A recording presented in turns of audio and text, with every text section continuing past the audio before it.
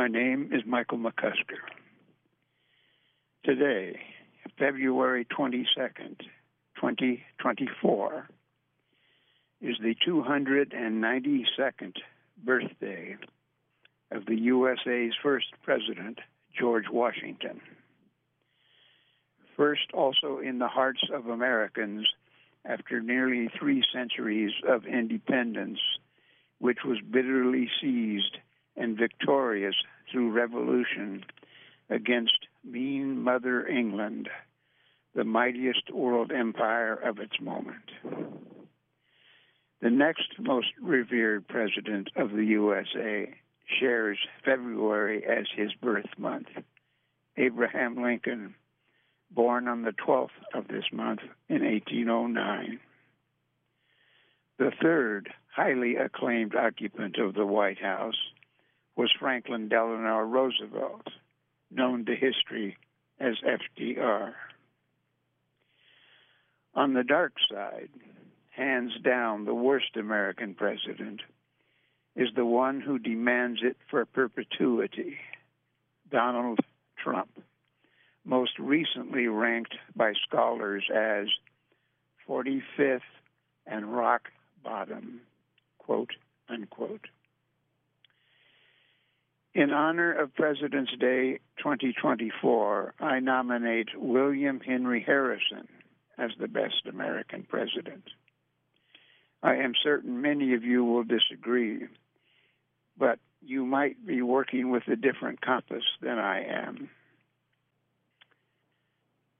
I claim Harrison the best of all American presidents merely for the fact he died barely a month after his inauguration and had little opportunity for the usual mischief and malfeasance public office offers a president. Washington's own comment on presidential character was that, quote, no less to public than to private affairs, honesty is always the best policy, quote, unquote, and that presidents especially should always, again, quote, labor to keep alive that little spark of celestial fire, conscience, unquote. Which quite obviously leads to Lincoln's famous axiom, you may fool all of the people some of the time. You can even fool some of the people all of the time. But you cannot fool all of the people all of the time, quote, unquote. Washington's own comment on presidential character was that no less to public than to private affairs, that honesty is always the best policy. And that's a quote. One of America's great folk tales is Child George admitting candidly to chopping down a cherry tree. And he also cautioned that presidents should always, quote, labor to keep alive that little spark of celestial fire, conscience, unquote.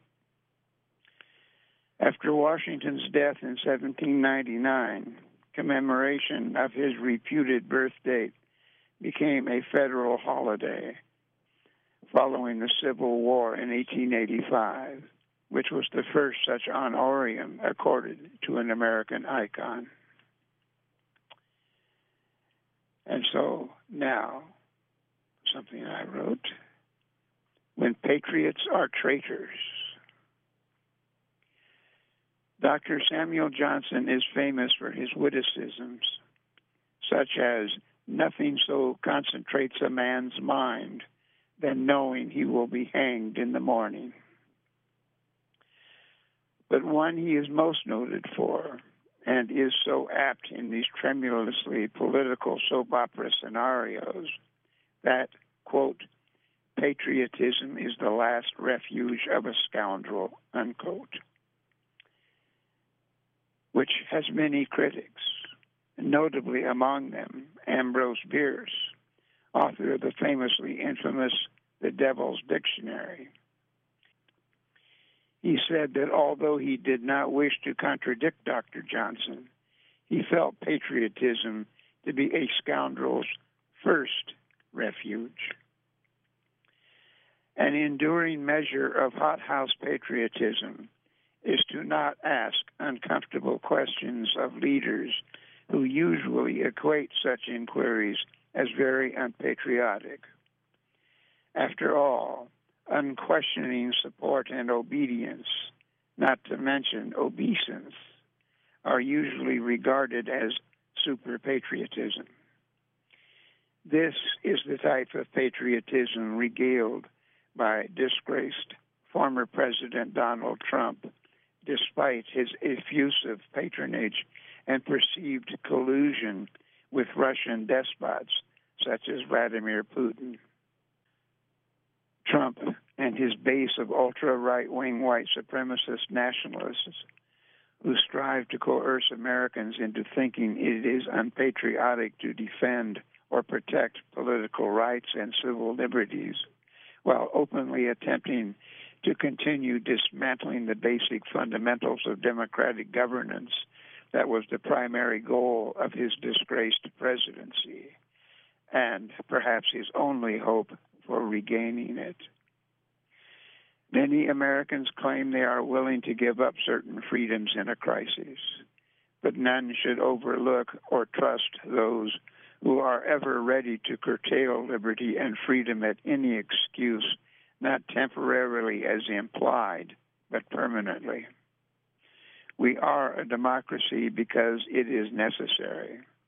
It is not because of altruistic human nature that we have inherited a few basic rights and liberties sought by the mass of humanity for millennia. The limits of power were established precisely to curb the avaricious ambitions of many among us, like Donald Trump, to prevent them from getting their hands on our constitutional rights. Our freedoms are, in essence, our obligations as well, to preserve them for our descendants. Yet the farther removed we are from the intense imperatives of our Yankee Doodle ancestors for freedom, equality, and justice, the more we dangerously take for granted what they fought to establish, and the greater probability we will carelessly allow them to be seized from us. The current fervor for nationalistic patriotism disavows patriotic dissent against its zealous xenophobia and constitutional rights. Our freedoms are, in essence, our obligations as well to preserve them for our descendants. Yet the farther removed we are from the intense imperatives of our ancestors for freedom and equality, the more we dangerously take for granted what they fought to establish, and the greater the probability we will carelessly allow them to be seized from us. The current fervor for nationalistic patriotism disavows patriotic dissent against its zealous xenophobia and declaims it as fake. Yet now is the essential moment to resist, to question with intelligent and vigorous skepticism the preposterous claims that curtailment of civil liberties is necessary to the nation's survival, as well the incitement of racial prejudice. This populist resistance to contraband repression is precisely what our revolutionary ancestors had in mind when they set up our imperfect but earnest Constitution and its 10 Commandments of American democracy. The ancestors anticipated critical moments of great tragedy, anxiety, and even betrayal, and they realized unscrupulous persons would seize the opportunity to grasp power and dismantle the Constitution. We are a democracy, yet we know little about democracy. Liberty and independence and equal rights do not come easily and never stay very long without constant nurturing. Democracy is a battleground of human emotion and disparity. Freedom has not been an easy achievement, nor equal justice any other than eternal combat between those who would expand rights and liberties and those who would limit or abolish them altogether. And democracy, as a result of its disparity, is always a factional dispute between humans who believe they deserve freedom but others do not, and those who believe in universal emancipation. The USA probably should, as so many suggest, refresh itself in this dark period of crises, uncertainty, and retrogression with a fresh infusion of original principles. But these are difficult to pin down and incredibly problematic to apply to an evolving millennial society. The Bill of Rights and subsequent amendments clarify that original intent of the Constitution was not as restricted as many so-called strict constructionists claim, but instead as originally constructed, an amendable document able to reflect and serve a continually changing civilization despite the hardships, frustrations, and bloodshed that accompany the amending process. The original framers had at least the foresight to recognize that the interests and problems of succeeding generations would most certainly be different than their own. The endless cycle of individual rights and obligations meshed within collective necessities is distinctly at play in this period of trauma and crisis. It is a time to confront and attempt to comprehend at their core the most cherished vanities, the theories, philosophies, and moral roots of our civilization at their most vulnerable levels, in particular, the faltering ethos that the wishes of the citizens are the mandate of democratic governance. Bewildered, exhausted, and despaired by the cold realities and complexities of contemporary government and its unholy alliance with wealth and military force, perhaps we should adhere to parsimony instead of surrender, patiently trace the confused, corrupt tentacles to their origins, and from that basic point, realize how we got off the track of history we intended to navigate when our ancestors stoutly declared they could no longer abide the oppressions of a king. If we wish to take hope and some encouragement in the long struggle ahead to right the balance of power in this country, perhaps it is not too late to agree with James Boyle, who wrote, "One reason we have a democracy is because people make unspeakably stupid decisions without it," quote, unquote. And that was something I wrote.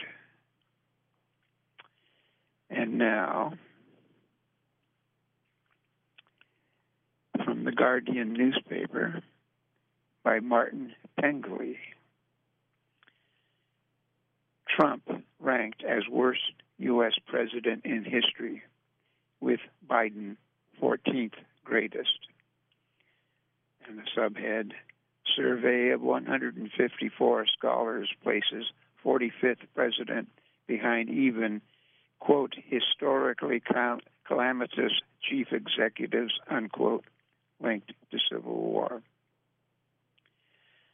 Donald Trump finished 45th and rock bottom of a list ranking U.S. presidents by greatness, trailing even, quote, historically calamitous chief executives, unquote, who failed to stop the Civil War or botched its aftermath. Worse for the likely Republican nominee this year, his probable opponent, Joe Biden, debuted at number 14. Biden's most important achievements may be that he rescued the presidency from Trump, resumed a more traditional style of presidential leadership, and is gearing up to keep the office out of his predecessor's hands this fall, unquote.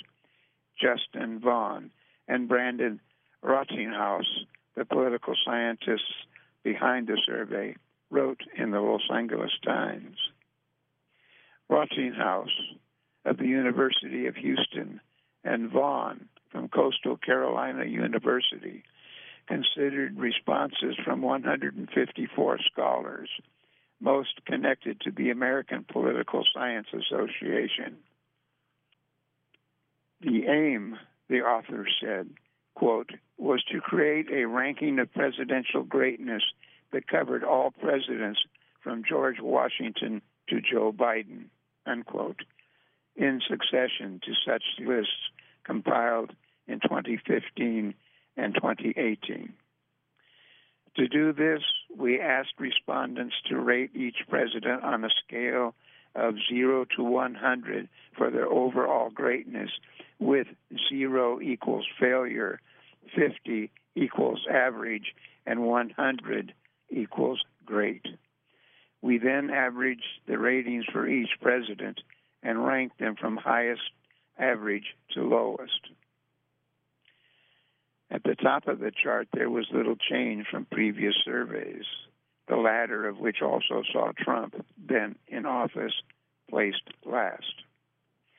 Abraham Lincoln, who won the Civil War and ended slavery, was ranked first, ahead of Franklin Delano Roosevelt, who saw the U.S. through the Great Depression and the Second World War. Next came George Washington, the first president, who won independence from Britain, Teddy Roosevelt, Thomas Jefferson, and Harry Truman. Barack Obama, the first black president, to whom Biden was vice president between 2009 and 2017, was seventh, up 9 places. Considering drops for Andrew Jackson, 9th in 2015 to 21st now, and Woodrow Wilson, 10th to 15th, Rottinghaus and Vaughn noted the impact of campaigns for racial justice.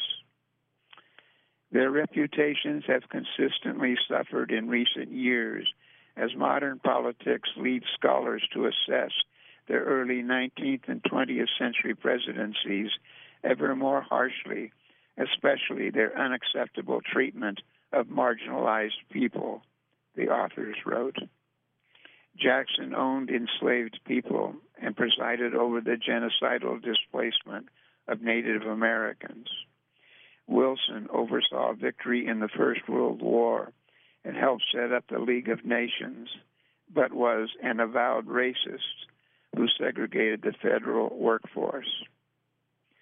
Other major movers included Ulysses S. Grant, 17th, up from 26th in 2015, whose administration generated significant corruption, but whose attempts to enforce post-Civil War Reconstruction in southern states, including fighting the Ku Klux Klan, have helped fuel reconsideration. Grant succeeded Andrew Johnson, Lincoln's successor, and the first president to be impeached. Like Johnson, Lincoln's predecessor, James Buchanan, who failed to stop the slide to civil war, also sits higher than Trump on Rottinghaus and Vaughn's list.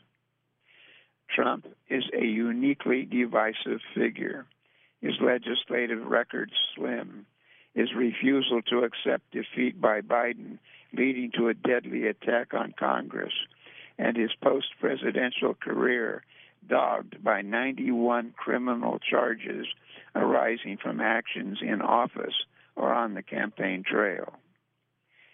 In the presidential survey, Trump is also ranked behind, quote, such lowlights as Franklin Pierce, Warren Harding, and William Henry Harrison, who died a mere 31 days after taking office, unquote, Rottinghaus and Vaughn wrote. Trump's impact goes well beyond his own ranking, and Biden's every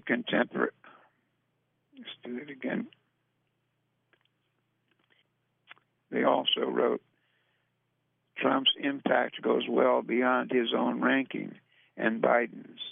Every contemporary Democratic president has moved up in the ranks. Barack Obama, number 7, Bill Clinton, number 12, and even Jimmy Carter, number 22. Yes, these presidents had great accomplishments, such as expanding health care access and working to end conflict in the Middle East, and they have 2 Nobel Prizes among them. But given their shortcomings and failures, their rise seems to be less about reassessments of their administrations than it is a bonus for being neither Trump nor a member of his party. Indeed, every modern Republican president has dropped, including the transformational Ronald Reagan, number 16, and George H.W. Bush, number 19, who led the nation's last decisive military victory, unquote, the Gulf War of 1991. Accounting for Democratic climbs and Republican drops, the authors acknowledged that academics tend to lean left, but also said, with a nod to Trump, what these results suggest is not just an added emphasis on a president's political affiliation, but also the emergence of a president's fealty to political and institutional norms as a criterion for what makes a president great. As for the Americans casting a ballot for the next president in November, they are in the historically rare position of knowing how both candidates have performed in the job.